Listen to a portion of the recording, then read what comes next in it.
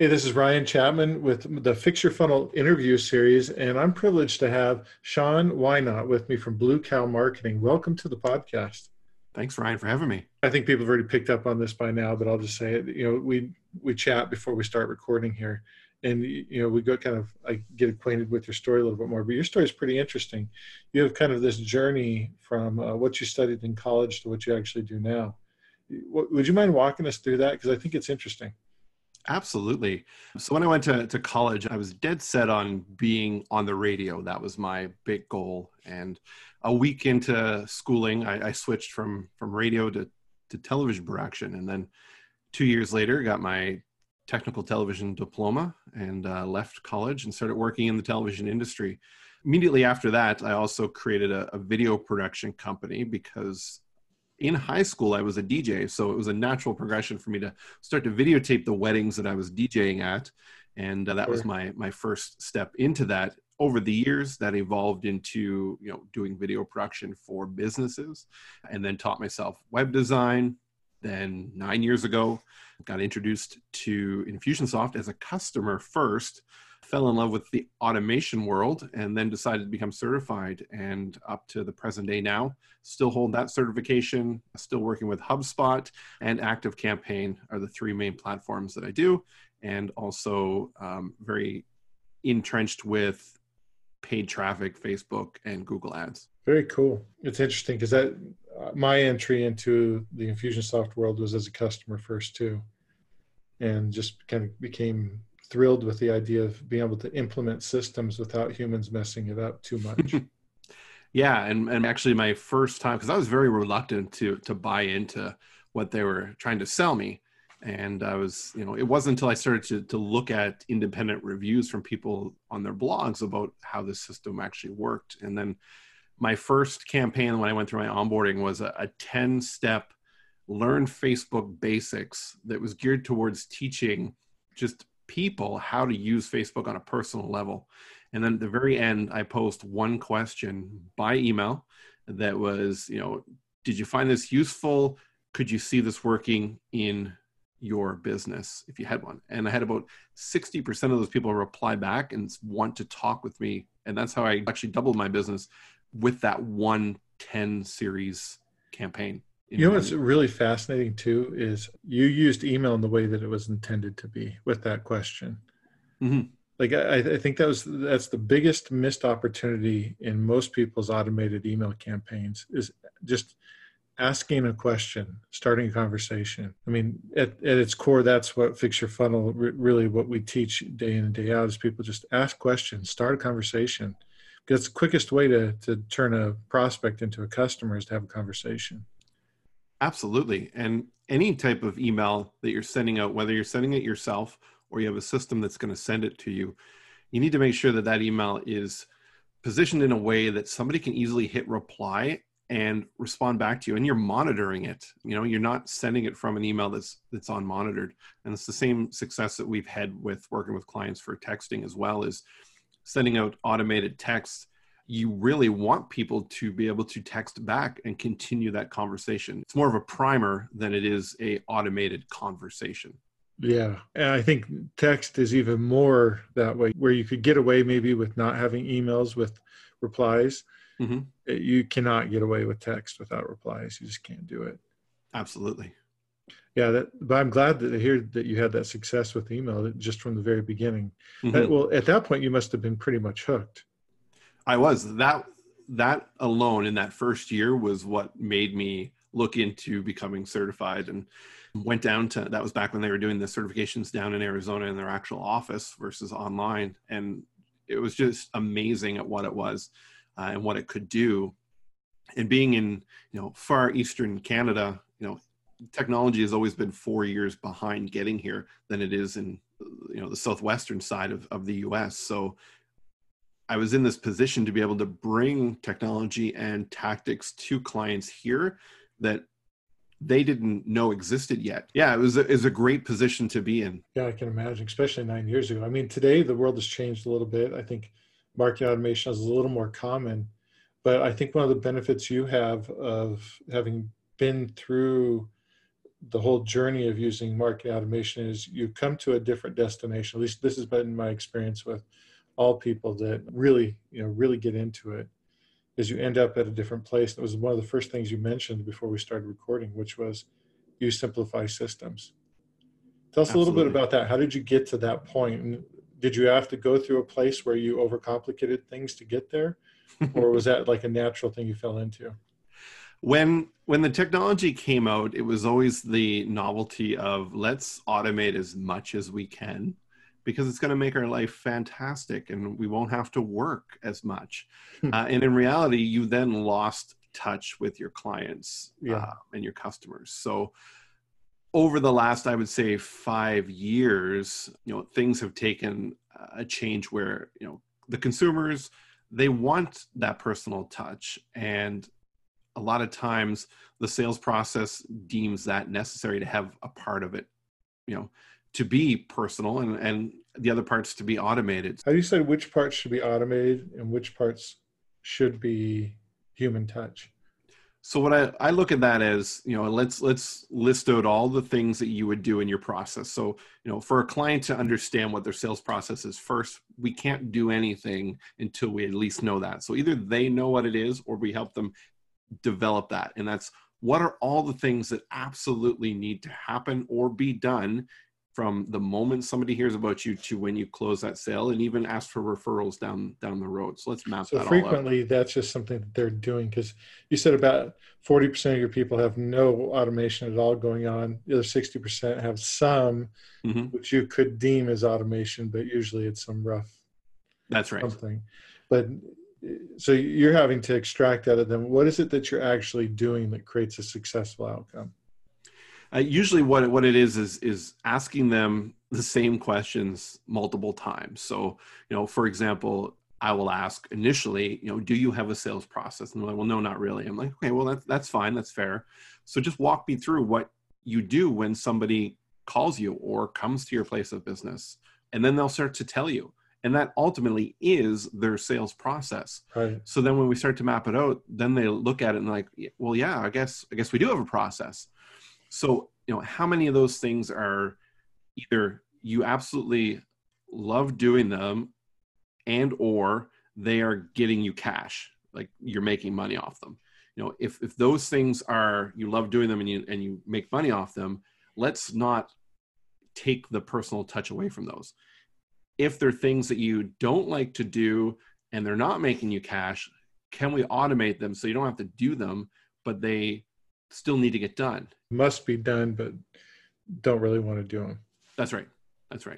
And then, in the middle of the road is, they complement getting to making you money in your business, but they don't necessarily need you to be doing them, right? So, anything like, nurture campaigns and things like that, they need to be done. They need to nurture and stay in touch, and the content has to be great, right? So, that's a part of the elements that you can automate. But if it's, reaching out to clients to, check in on them and see how they're doing, especially in these times that we're in right now, it's absolutely crucial. And a lot of our clients and even prospects who were dead set against going automated and technology, and they just wanted to stay in the old ways of doing things. Now they're using technology a lot more effectively. They're using online calendars for people to book. They're doing those virtual meetings and being able to check in one-on-one that way. So it's a great merger of those two different elements that we're seeing now. And I think this whole crisis that we're in is going to change the entire world in the way that we interact with each other. Well, it's kind of interesting. It's going to kind of force the use of some technology. And I think what's interesting is that I think there'll be a number of people that will make mistakes and they'll over automate in the process. And that's where I feel like somebody is really benefited by having somebody with your level of experience down this road, is you have that perspective allows you to distinguish between necessary and unnecessary. So what is it? Just, that's not even going to make any difference at all. Let's not worry about that part. Let's just focus on these parts that actually make a difference. That's right.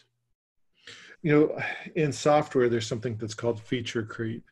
And if, you know, if you're hiring somebody to write some software for you, inevitably you're like, oh yeah, we could do this. And oh yeah, we could do that.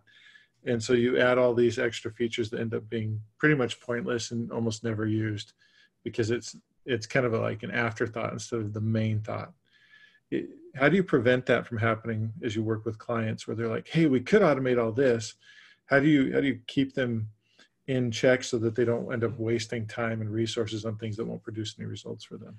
I actually have a recent example of that where I had a client who wanted to do, take his offline events and bring them online. And this was before the whole social distancing part that we're experiencing. But, he was seeing people use text messaging and text opt-ins and, webinars and all this stuff, because it was in the industry he was in, but he wasn't doing it. So when he reached out to me, he's like, this is what I want to do. I want to do, I want to do live webinars. And then I want to give them a code that they can text to get a free download and all this stuff. And I kept coming back saying, but why? Like, why do you want to do that? Like, do you think there's a benefit to getting somebody to text while you're already currently talking to them? And once we started to position it that it's a distraction from the actual purpose of the messaging you're doing, then he started to understand that. And every technology has its place. And a lot of times we get, caught up in the shiny fish syndrome that I call it. Is like, the shiny object. And, when you're fishing, excitement about that kind of thing, right? It's like, this is so cool that you can do that. And, ringless voicemails and all this stuff that people, are hearing about, and they want to do it. But why? Like, what is the why? What is the reason for it? Right? Yeah, and I hope that people, when they hear you asking that question, recognize that you're not saying, no, don't use those things, but rather have a purpose that's actually thought through for using it, not just using it for the sake of using it. Absolutely. Because when you use it judiciously and with some purpose behind it, then you're actually going to create the result that you're looking for. Absolutely. A lot of times when we're doing any kind of automated campaign, or somebody has, registered for something, let's say an event, and there's a timeline where you're going to send out maybe, the schedule of events or directions to the event by email or along those lines. It makes sense to, if it's very timely, also send a text message that says, hey, Ryan, I just sent you over an important document about the event tomorrow to your email. Just want to make sure you got it, right? Or you check it. Because text messages, as you know, and most people in the marketing space know, are read a lot more promptly and at a higher rate than an email is. And emails can go either into the spam, they can go, not checked for a while. So if the method is a service to the other method, then it's a good way to complement the two of them together. Yeah. I mean, when we talk about effective texting, there's 3 types of text messages we talk about. One is, which we've already covered, which is the conversation starter. So you're sending from a campaign a text that will initiate this conversation that can lead to sales. Mm-hmm. The second one is the one you just mentioned, which is referring back to an email, enhancing the overall deliverability of the email at the same time as allowing email to do what it does a little bit better than texting, which is giving a little more information, and then the final one is just delivering some sort of content. Mm-hmm. So when I think that's really cool, because we didn't talk about that before this, but you are organically doing those things that are most effective. Absolutely. That's really cool. Right. And I'm, like we mentioned at the beginning, my background's in video. I'm still a big supporter of video in marketing. Yeah. And, with the technologies out there, to be able to track how far along has somebody watched one of your videos, and being able to position your videos, in more of a longer form content where it's educational based, to know that if there's certain topics that you shift into, at the 3-minute mark or the 5-minute mark, that if they haven't made it to those milestones, that you can follow up accordingly to either get them back to that point or reference something that that they have seen, and give them more information along those lines, versus, just tracking if you sent them the email with the video in it. Yeah. I'm glad you brought that up, because video it's the most dense method for communication. I think people maybe don't think about it all the time, But when we're communicating, like if we're just sending text messages back and forth, it's a short little bit of information. It's good. It's good for starting conversations, but we're not really relaying emotion effectively. We're not being able to pick up on unconscious concerns about things like we do on a phone call. So here we're in audio. You can pick so much up from just my inflection of my voice, and whether I'm interested, disinterested. There's quite a bit I'm communicating as I'm speaking, and same for you. But video just adds that whole layer of the visual on top of that audio, which is so quick, to go back and forth. And so the video is just so powerful as a medium. I think it's frequently misunderstood how effective it can be to move the way that somebody sees the world when it's done right, which is probably why you were so excited about going into video. Absolutely. And to add to that, anytime you're sending, just the written text word through email or text message, it is being consumed and or read, however you want to position it, in the current state of mind that the recipient is in. Meaning, if they're having a bad day and your message comes through, it's going to be interpreted. I mean, how many times have you been in a text conversation with somebody and it's received differently than you intended it when you wrote it? We have a rule with one of our developers that we can't have text conversations with them because unfortunately he just reads everything the wrong way. And so you got to get on the phone with him if you want to have an effective conversation.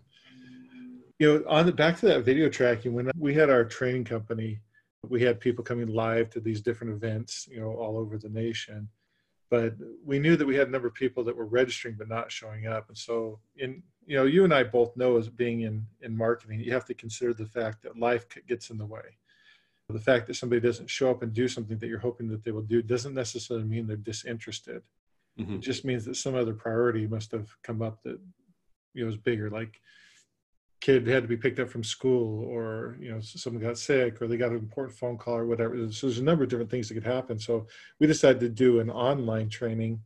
This is back in 2009, 2008. And so this is back when flash video players were the big deal, just to date myself. But what we did is we took our 3-hour train that we're doing in person, and I broke it up into key segments. And this goes back to your video tracking concept you're talking about. And what we did is we associated campaigns. This is back before Campaign Builder for Infusionsoft. So it was just, the linear campaign. But we would associate campaigns with each section. So if they got into a section, it would start a campaign. If they got into the next section, it would stop that campaign and start the next one. And you do that effectively in Campaign Builder now, much easier to see how it's all happening.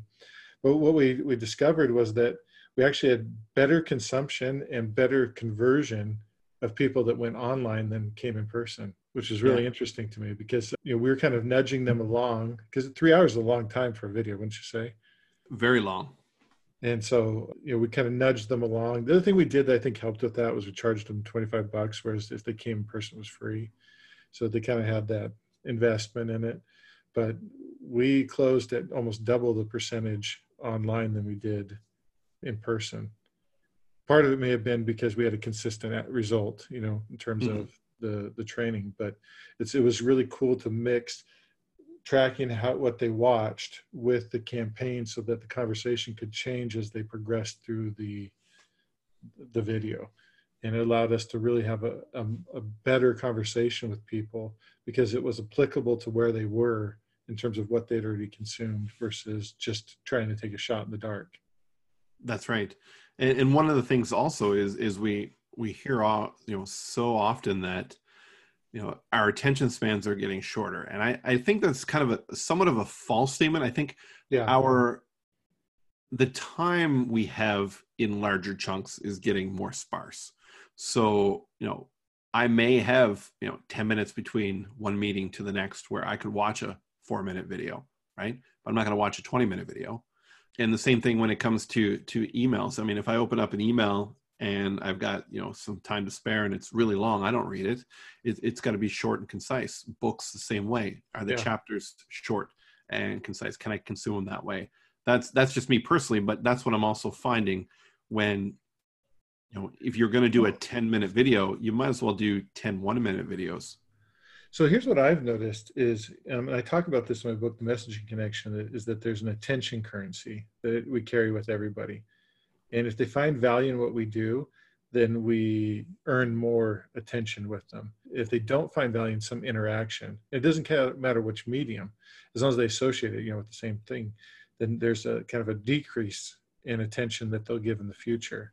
And as I go through my emails, for example, I always mock the newsletter because I always think it's funny that someone thinks I want a newsletter. But I have actually one newsletter that I have subscribed to, that every time it comes in, I may not read it the day it comes in, but I will read it that week sometime. And I read the whole email. It's a pretty long email too. And then I'll click through to the links because it's kind of a digest of different topics that I'm interested in.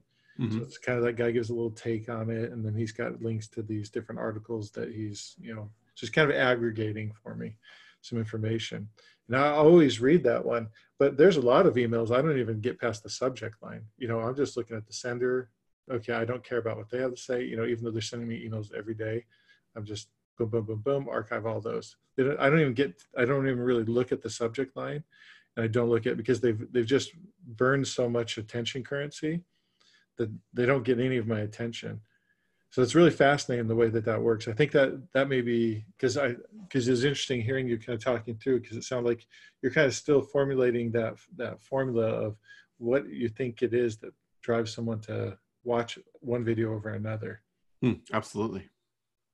So I was interested about that, what you would say, since you have such an experience with video. You said 10 1-minute videos. Is that kind of to earn the next minute, is what you're saying? I take it as to a more, hyper laser focused on a specific topic. So, okay. This is more on that. I do a lot with lead generation and prospecting and acquisitions with my clients. So a lot of times once they raise their hand and exhibit some kind of action that justifies a phone call or booking a meeting, because I do a lot in the professional services side. Sure. There's not too much that's happening on the existing nurture once they're in their sales process. So, financial services, a prime example.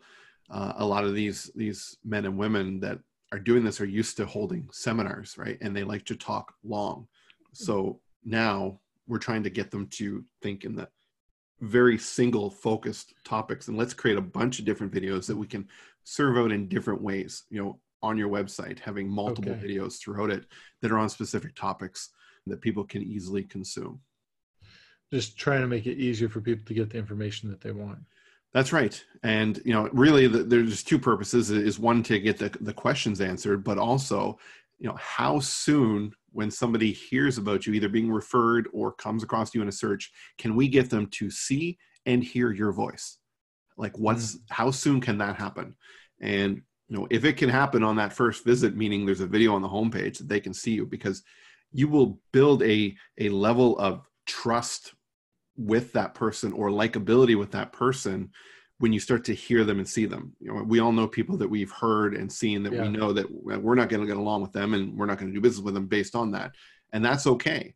But there are people that you want to do business with, that you get along with because they're like you. And the written word doesn't. I can think of several people that, like, I will watch their videos, other people I'm tapping through, if you know what I'm talking about. Yep.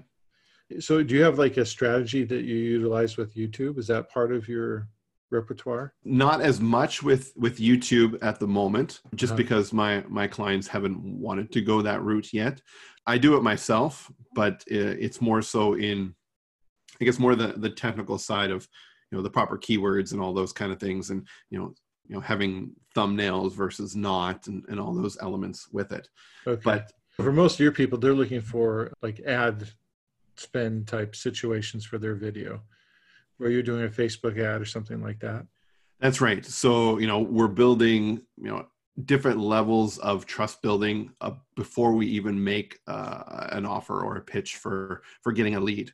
So, first they have to, believe in you, which means that they have to understand who you are and what you talk about. So, we're building, belief videos, usually is what we call them. And there's no offer in it. About that, if you don't mind. Yeah. So there's a method out there. It's not one that I've come up with, called BELT, Belief, Engage, Lead, and Transact. So belief being that, you are talking on a topic and you're talking to a larger mass. So when we do paid traffic to run these videos, we're trying to get the largest pool of people possible. And we don't narrow target by interest. Usually it's either geographic, age range, or whatever that case is. And we serve it out that way. The people that are going to be somewhat interested in that topic are going to start to watch that video or click on it. They're going to self-identify. And the idea is just, again, get you seen, get you heard, them aware. If they engage with that, then we serve an engagement video, which is now talking more on a specific pain point and talking to the person, asking them questions. By engaging, it's not trying to send them somewhere. It's getting them to say, yes, that's me. You understand me. I want to know more. And they may go and look for more. But again, it's after they've consumed those top 2 levels that then we start to do the lead part, which may be, a free download or, a free video series or whatever it looks like in the business, right? Right. It's not trying to close the sale. And the last part is, transacting. So, we've got clients that wouldn't do any kind of paid retargeting to sell a product or service in that transact phase.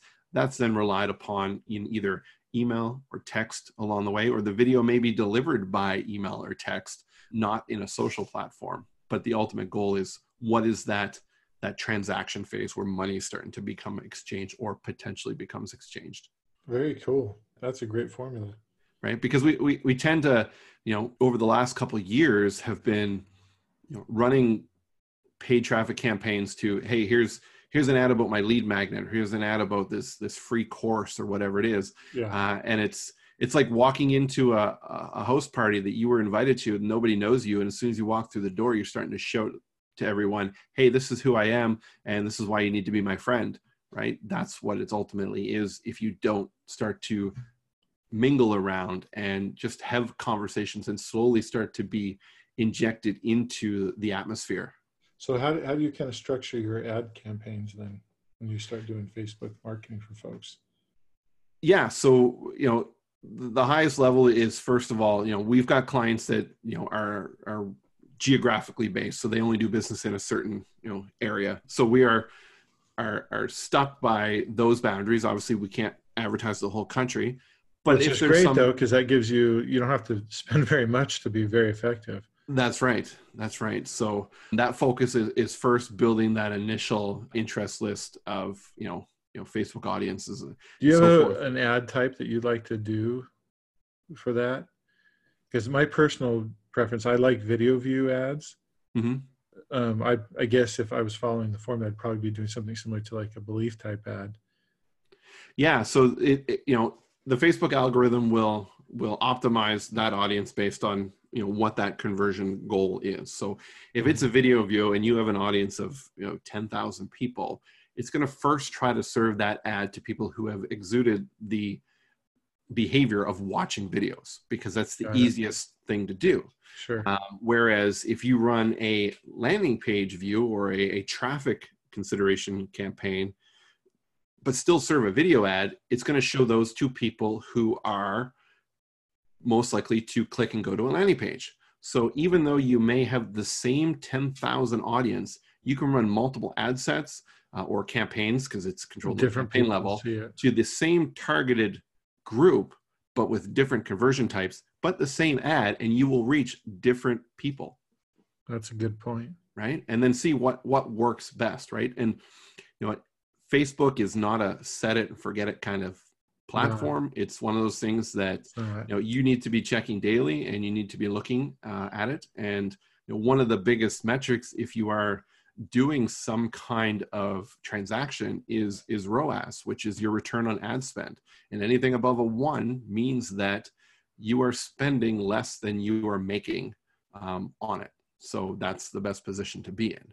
So even though you may be driving people to book a consultation with you, you need to figure out what's the dollar value on that consultation.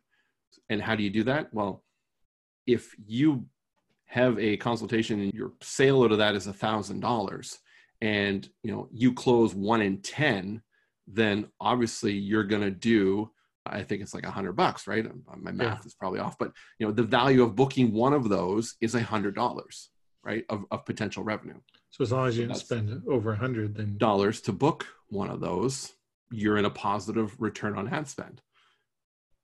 so when you're getting set up with a new client, that's part of what you're doing is saying, okay, let's see if we can keep all your dollars accountable.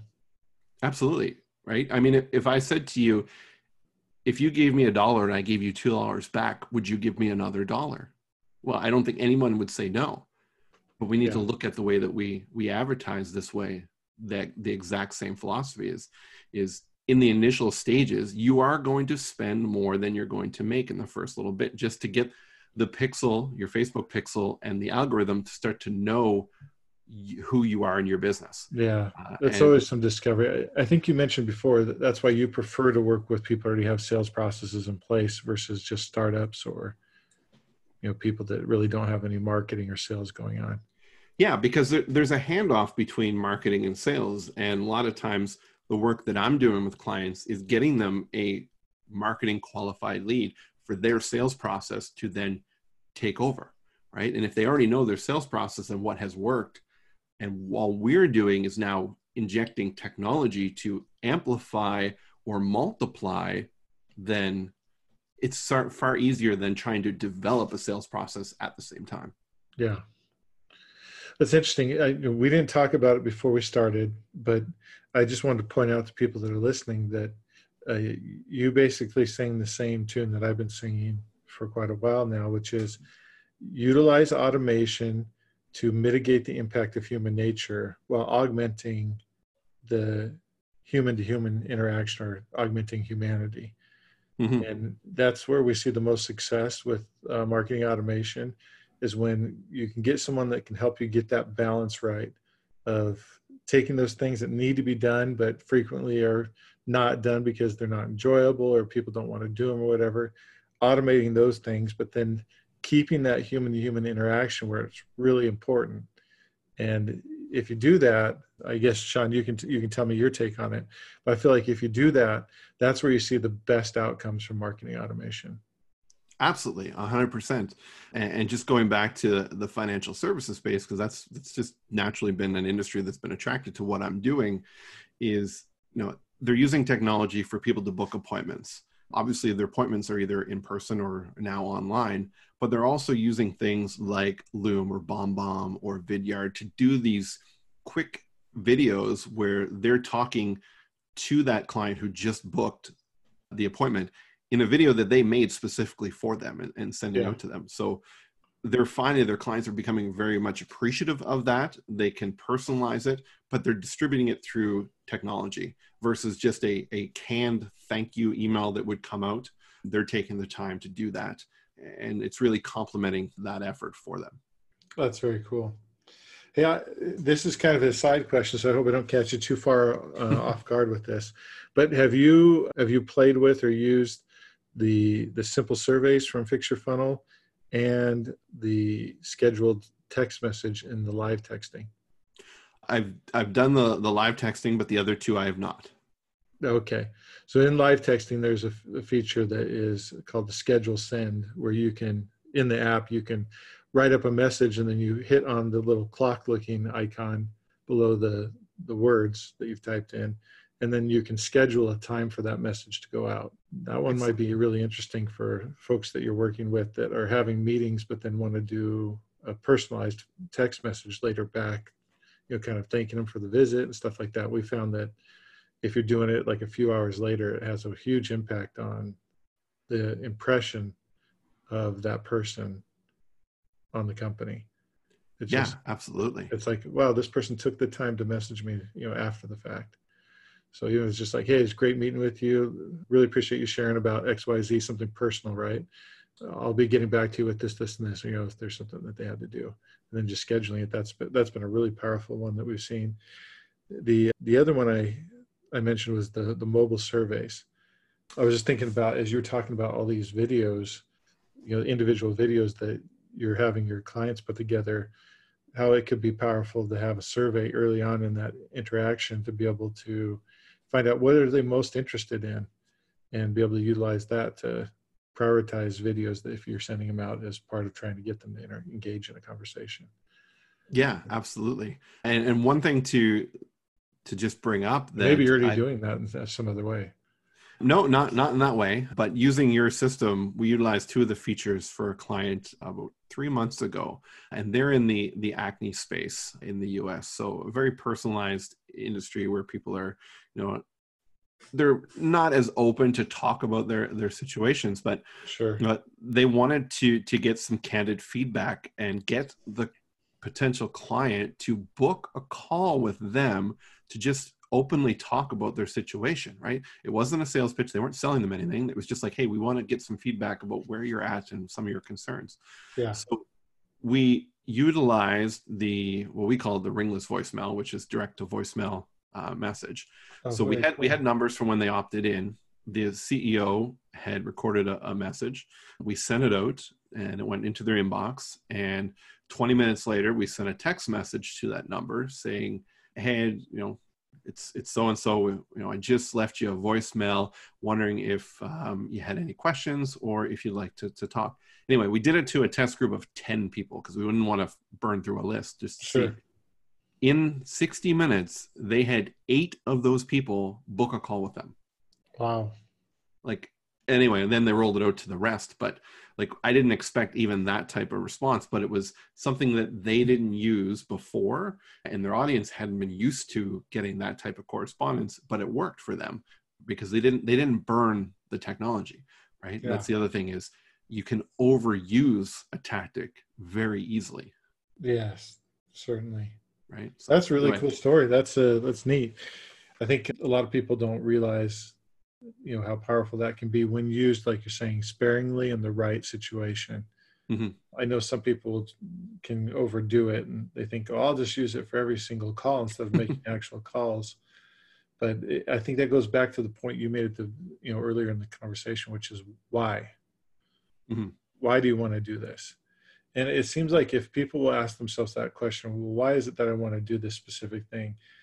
Because sometimes we'll have people come at us and say, okay, I'm going to send, 50,000 text messages out, once per week and stuff. And we go, okay, but why? What is it that you're trying to accomplish? And what's your message? And, what do you think is going to happen when you do this? And what's your relationship? Just asking a few of these questions will lead you to the right thing to do. Mm-hmm.